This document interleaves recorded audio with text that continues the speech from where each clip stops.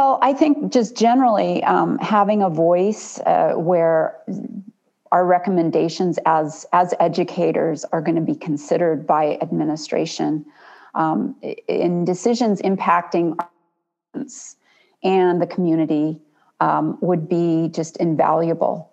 And I just think that's important and would benefit everyone involved. Because we as educators are the ones who are working with students every single day.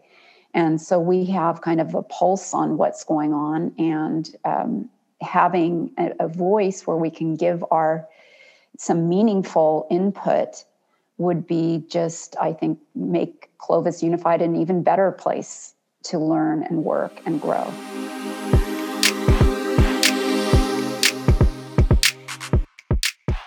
Hello, everyone. This is Jason Roach again, and welcome to the ACE Pod, a production of the Association of Clovis Educators. I'm really excited for you to get to hear this episode.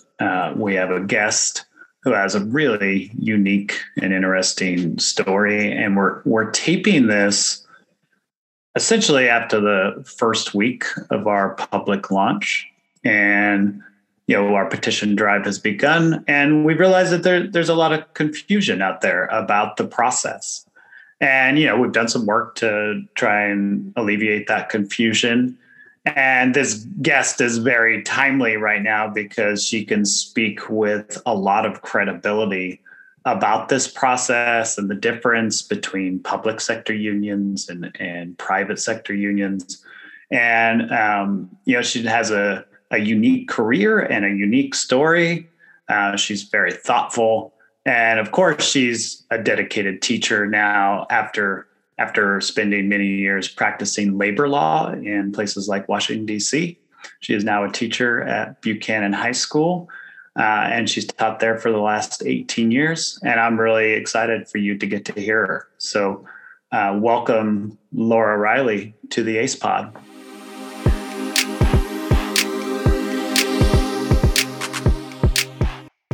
Hi, Jason. I'm just so happy to be here. Thank you so much.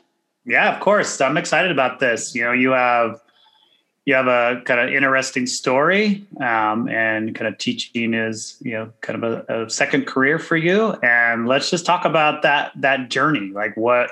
Tell us about your life prior to teaching. Sure thing. So before I became a teacher, I spent about 15 years practicing law. So I worked as an attorney advisor to the National Labor Relations Board in Washington, D.C. That was my specialty. I really enjoyed it. I was an appellate attorney. I also then my husband and I moved back to California, and I worked at the federal district court for the judges there. And also I worked for the Fresno Superior Court doing civil and criminal law in motion. So that's kind of my background, and I really enjoyed working as an attorney. But once my husband and I had children, I really wanted to spend summers with them and a little more time. And so I went back to school and got my teaching credential.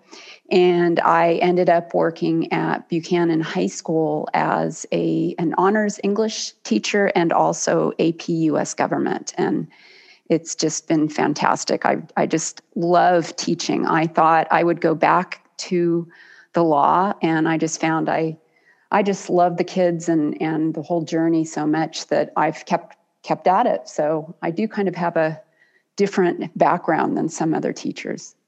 So talk about, kind of before you became, before you practiced law, where'd you grow up? Are you originally from California? Oh, right. So I grew up in the Bay Area, in Los Gatos, and enjoyed it there. So I'm from the Bay Area. My family still lives in the Bay Area, and went to undergrad at UC Davis and fell in love with the Central Valley. And that's kind of ultimately how we ended up here. I also graduated from UC Davis. Oh, did you? Look at this. Yeah. Oh, wow. And yeah, I love Davis. Yeah. one of our previous guests, and I think he ended up graduating from Fresno State, but Adrian went to UC Davis as well. Oh, wow. Yeah. Oh, so, it's nice to meet someone who graduated from there. Yeah, fellow Aggies, right? Yeah, absolutely. Great school. We have a self-conscious though about not being Berkeley, right? Yeah. And my Berkeley friends always like to tell me that we were once the ag school for that we enjoy cow tipping. Yes. Yeah. So, and then, from UC Davis, somehow you ended up in Washington, D.C. I did. So it's kind of so I went to law school at Gonzaga in Spokane. Apparently they have a good basketball team. And earned my Juris Doctorate from there, and got really interested. I had a professor got me really interested in labor law. So I did an additional year after earning my Juris Doctorate at Georgetown University Law Center. And I earned a master's degree in labor law there, and which was a great experience. The school is on Capitol Hill itself, so really exciting. And I loved Washington, D.C., loved going to school there, meeting people, the work. And that's how I ended up working for the National Labor Relations Board in Washington, D.C. And just talk about that a little bit.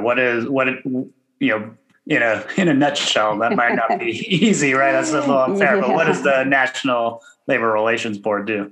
So the National Labor Relations Board was created in 1935 under the Roosevelt administration to execute the National Labor Relations Act, and that is for the unionization of private sector employees. And so the National Labor Relations Board itself just administers and enforces the act itself. So it's been around for a long time. And so I worked as an attorney advisor to the board itself. So we got appeals from cases regarding private sector unionization from all over the United States. And there are 5 board members. I worked for one of them, and we would look at the underlying appellate case, and then I would write the decisions for my board member, the legal decisions. So it was really interesting to be in DC, and doing that was really exciting. Whenabouts are we talking? What years? You're gonna really date me here. Towards the end, it's okay. I practiced there during George Herbert Walker Bush's administration. Bush the first. Bush the first, and then into the Clinton administration. Okay, interesting. So, yeah. And so, we have kind of the most famous case right now, or kind of instance of unionization is this kind of recent Amazon push in Arkansas, right? So, right. What role would the National Labor Relations Board play in that, if any, or is it if there are legal challenges or? Yeah, absolutely. So the for private sector, the NLRA, the National Labor Relations Act, has jurisdiction over any private company or business that wants to unionize. So with the Amazon case you're talking about, they were attempting, some employees, I believe in Georgia, were trying to unionize. So their process is they have to sign a petition or a authorization card or a petition. They get 30% to show they're interested in unionization. And then the National Labor Relations Board actually comes in and conducts the election itself. And then any sort of subsequent unfair labor practice allegations for either party, the employer or employee, that's where the National Labor Relations Board would arbitrate those disputes. So it's different. It's for all private sector. So, So, and we'll get into kind of some of the public sector stuff a little later, but that, kind of maybe where that 30% idea might be 30% to then the vote. So, Yes. So before we get to that though, let's, get back to Buchanan. So how did you get to Buchanan High School from, Washington, D.C.? Yeah. So when my husband and I moved from Washington, I'm from California, wanted to return to California. So I got a job in a private sector labor law firm, actually. And so we moved back in Fresno, and that's how we ended up in Fresno. So worked there for a while. And then, like I said, ended up having children, and that kind of changed my life. And I wanted to spend some more time with them. So I always had enjoyed history and writing and all that. I was an appellate attorney, so I wrote professionally, really, as an attorney. So I got my teaching credential, and then I did my student teaching in social science at Buchanan High School and just fell in love with it, just really enjoyed it. So I ended up getting a job as an English teacher. So I'm credentialed in English and social science. And I guess you're an English teacher as well. So it's such an important subject to teach, to be able to write intelligently, cogently, persuasively, logically is going to be such a benefit to any individual in whatever career they go down. So I started teaching English honors, and then after a while I started to teach AP government. So it's been like a dream come true. So I kind of get to use my law degree and my writing skills and all of that with some really fantastic kids. Okay, so you're at Buchanan, and how many years have you been at Buchanan? 18 years. Oh, well, so somewhere around 2003, 2004? Uh-huh. Yeah, very cool. And, just talk about what is it that you love about Buchanan High School? Oh my gosh, there's so many things. I really love interacting with the teenagers whom I teach. They're on the cusp of adulthood, and seeing them I teach sophomores and seniors. So a lot of times I have them as English students their sophomore year, and then I have them as seniors for AP government. And just seeing the progression, the learning that takes place, the aha moments, and just seeing them develop into these just outstanding adults who are just growing on their intellectual journey and just asking questions. And a lot of times I get to see them vote for the first time, and all of that. It's just so gratifying. So the kids are just wonderful, and I love my colleagues. We get along great. We share ideas, and our principal is wonderful. He couldn't be better or more supportive. I mean, it's a wonderful, warm place to work. So I just can't imagine working at a better site. It's terrific. That's great. Yeah. We hear so many good things about your principal. That's awesome. He's terrific. Yeah. And, to a person almost, the guests on this show have really talked really highly of their site administration. So that's great. That's great to kind of work at a place where you feel connected to your colleagues and your administration. And then of course, the students are great. And it sounds like you work with, 12th graders, right? It's a strange year, right? Because, they're in many ways, starting about March, they are like, when is this going to be over? But you get to see, you really do get to see kind of like them become, kind of adult person that they're gonna grow into. Oh, it's terrific. It's such a blessing. Yeah. And what a cool thing to be like a government teacher, and then to vote, kind of voting, like the voting years, right, are probably like those years of an election, right? That's a really cool experience. Oh yeah. I mean, it's just, and they talk over issues, and, and they see how it dovetails with what they're learning. And it's just, I can't even express how exciting it is. It's just such an honor to be able to talk to them and to teach them and to see them grow. Are you still teaching English or Yeah. just I teach Honors English 10, and so sophomores, and then I teach AP Government, so seniors.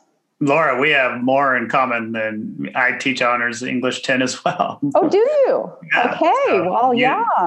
Apparently UC Davis, kind of produces English Honors 10 teachers. Right? I guess. All right. So, let's get back to kind of this.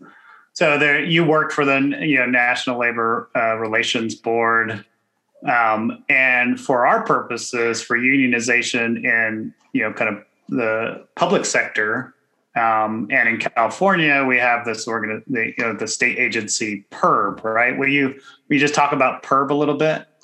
Sure. So the public sector is, when you're talking about unionization, is different than the private sector, and so for K through 12 public education employees, we would fall under the jurisdiction of the Educational Employment Relations Act, which is overseen by the PERB, that's the acronym for it, the Public Employees Relation Board. And so they act a lot. I mean, the whole act, the employees relation, the public sector is patterned after the NLRA. And so PERB acts just like the NLRB. And so it oversees public sector employees educational employees, K through 12, who are interested in unionizing. And so let's just spend a little time there's been obviously some confusion about kind of how the vote, and that term vote, right, is a little problematic. Sure. Because it makes people think of, a ballot and going into a ballot box. But, let's kind of clear up that confusion. Sure. For all. Yeah, absolutely. It's easy to get confused because I think people, if you don't know about this, and who does, you have the private sector and then the public sector, and from state to state, it can all be different. So under the Educational Employment Relations Act for K through 12 public sector employees, if you want to form a union under the law, what happens is it's a different process than under the private sector, rather. So what happens is any group that wants to be recognized, they will circulate a petition, and employees who would fit within the requisite bargaining unit will sign the petition. And the signatures are completely confidential. The law is that if an employee unit can get enough signatures, at least 50% plus one, then those signatures are sent to the Public Employees Relations Board, and they certify that the people who signed it are actually employees at that venue and all of that. Again, it's completely confidential. The employer never learns about who has signed or who has not signed. And it's the Public Employee Relation Board that will then certify everything to show that, yes, this group now has 50% plus one signatures. So there is no actual election, the traditional election where, like under the private sector, there is an election where you actually have a ballot and you put it into the box and the NLRB oversees it. That's the private sector. Public sector, like I said, is just simply signing a petition, and all of that is kept confidential and goes to the Public Employees Relation Board. So that's the difference, yeah. So essentially we get, 50% plus one signatures. We've met the legal threshold. Exactly. To be recognized as a bargaining unit or a union. Exactly. Yes. Right. All right. So no need for 30%. No. Plus an election. No, that's the private sector. It's easy to get confused. I mean, it is confusing. So. All right. Perfect. Okay. So now back to kind of your kind of life as a high school English teacher and AP government teacher. I know that you've talked a lot about kind of class sizes as being, something that you kind of see as a major issue and something that you worry about as kind of limiting your effectiveness. So can you just, why does class size matter? Yes. I really believe as an English teacher, and you can probably testify to this, and as an AP Gov teacher, I have my students, they need to write a lot of essays and they need to write a lot. I think it's just so important to be able to give a lot of feedback. And I traditionally do. I spend probably about up to 10 minutes per essay of a student giving written feedback, because I really believe that helps them learn and grow. And having a huge class size is just a real impediment for the amount of time I can spend individually with students, and then also at home once I'm actually grading their papers and giving them feedback. Having a smaller class size would just be so wonderful, just because I can teach more effectively, I can give better feedback, I can get to know my students better. I just think it can give it's such a win-win situation. So smaller class size is something I would really love to advocate for. And so let's flesh that out a little bit. Let's try and do some math. And I'm assuming as an AP government teacher, you might be a little better at math than I am. But no, I'm not. All right, sorry, I shouldn't have made that assumption. But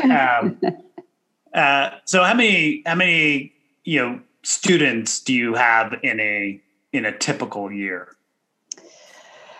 It depends, but for like my AP classes, I have between 35 and 40 students per class. And how many? Sorry, go ahead. No, go ahead. How many classes do you have?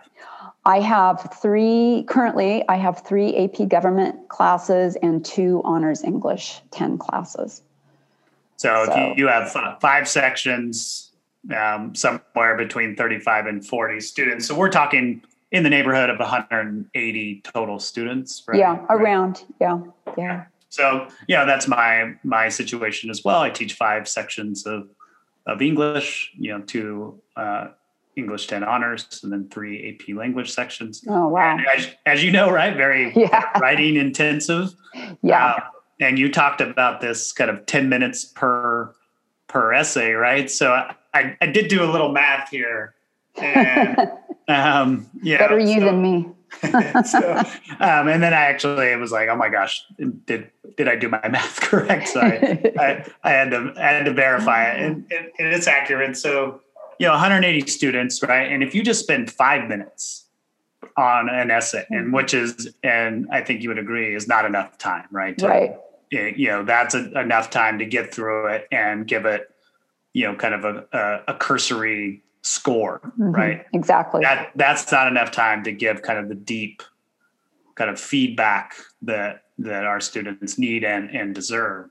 That's 900 minutes, 180 essays at 5 minutes a pop. That's 900 minutes, and 900 minutes is 15 hours. Yeah. And you said 10 minutes.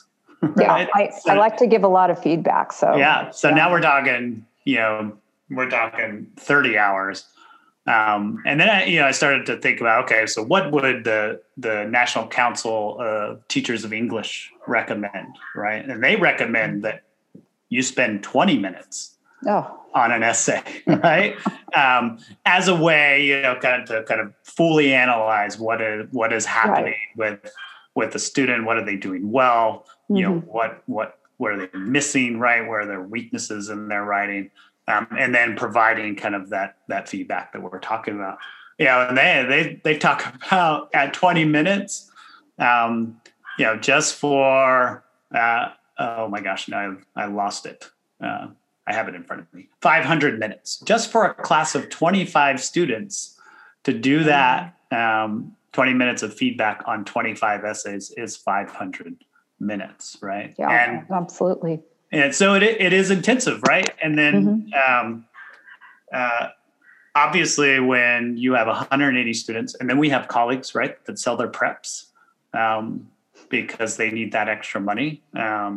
And that's maybe another episode of the ACE Pod. Another episode. Right? But they are, kind of trying to add some money, so they sell their preps. And now we're talking about 220 students, right? And the ability to kind of be the best possible teacher you could be for your students is just, it's degraded, right?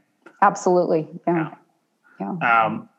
And so as a union, right, we would, this is something obviously we talk about a lot, right? And how do we, kind of limit our class sizes? How do we add more teachers? And, that's a kind of another episode as well, right? Yeah. About APUs and stuff like that. But, this isn't just, teachers who want less work. This is teachers who want to work harder for a smaller amount of students so they can serve their interests a little better. Right. Exactly. So what are a couple other issues that you think a union could help with? Well, I think just generally having a voice where our recommendations as educators are going to be considered by administration in decisions impacting our students and the community would be just invaluable. And I just think that's important and would benefit everyone involved. Because we as educators are the ones who are working with students every single day. And so we have kind of a pulse on what's going on, and having a voice where we can give some meaningful input would be just, I think, make Clovis Unified an even better place to learn and work and grow. So that's another issue. And probably another big issue, at least for me, is it would be nice to have a real voice in choosing relevant material, support, curriculum for our students for the same reasons, because we are in the trenches teaching, and we see, we have some good thoughts, I think, to share with administration as far as what kind of textbooks should be used or materials would be helpful and all of that. So again, to make the experience of learning at Clovis Unified even better. So those are really my issues. Yeah. As somebody who has spent the last couple of years trying to update our supplemental literature list, it's been... I know what you're talking about. Yeah, yes. It's been frustrating. It's been hard, right? It's been, kind of working against a system where teachers, kind of have the ability to kind of say, hey, I think we should do this, but don't actually have any real kind of seat at the table when the decisions are actually made. Exactly. And it moves at a glacial pace because of that, right? And, we started in, 2 years ago trying to kind of approve kind of new titles and just for the listeners, right? We have novels that, English teachers are approved to teach at certain grade levels. And, we did a cataloging of those books, and, we were deficient in a lot of ways. We had a lot of books that were approved that were, kind of weren't very contemporary. They weren't relevant. They kind of represented, kind of a very narrow segment of our society. Not a whole lot of books with kind of written by, authors of color. Or with, kind of protagonists or characters that were people of color. And it was arduous. And after 2 years, we still hadn't approved anything that was written by a person of color until January. I will say that finally, in January, we got a few books approved. So now we just have to get those books purchased, which I think is going to be another problem, another journey of a couple years, right? So it's something, right? And I think you said it, right? We are the ones, educators, classroom teachers, psychologists, counselors, we're the ones doing the work on a daily basis with kids, right? And kind of that voice, having that voice that it has some kind of leverage and power to it, is going to benefit kids. Okay. Yes, absolutely. All right. So, last question here for you. Laura, why are you signing the union support petition?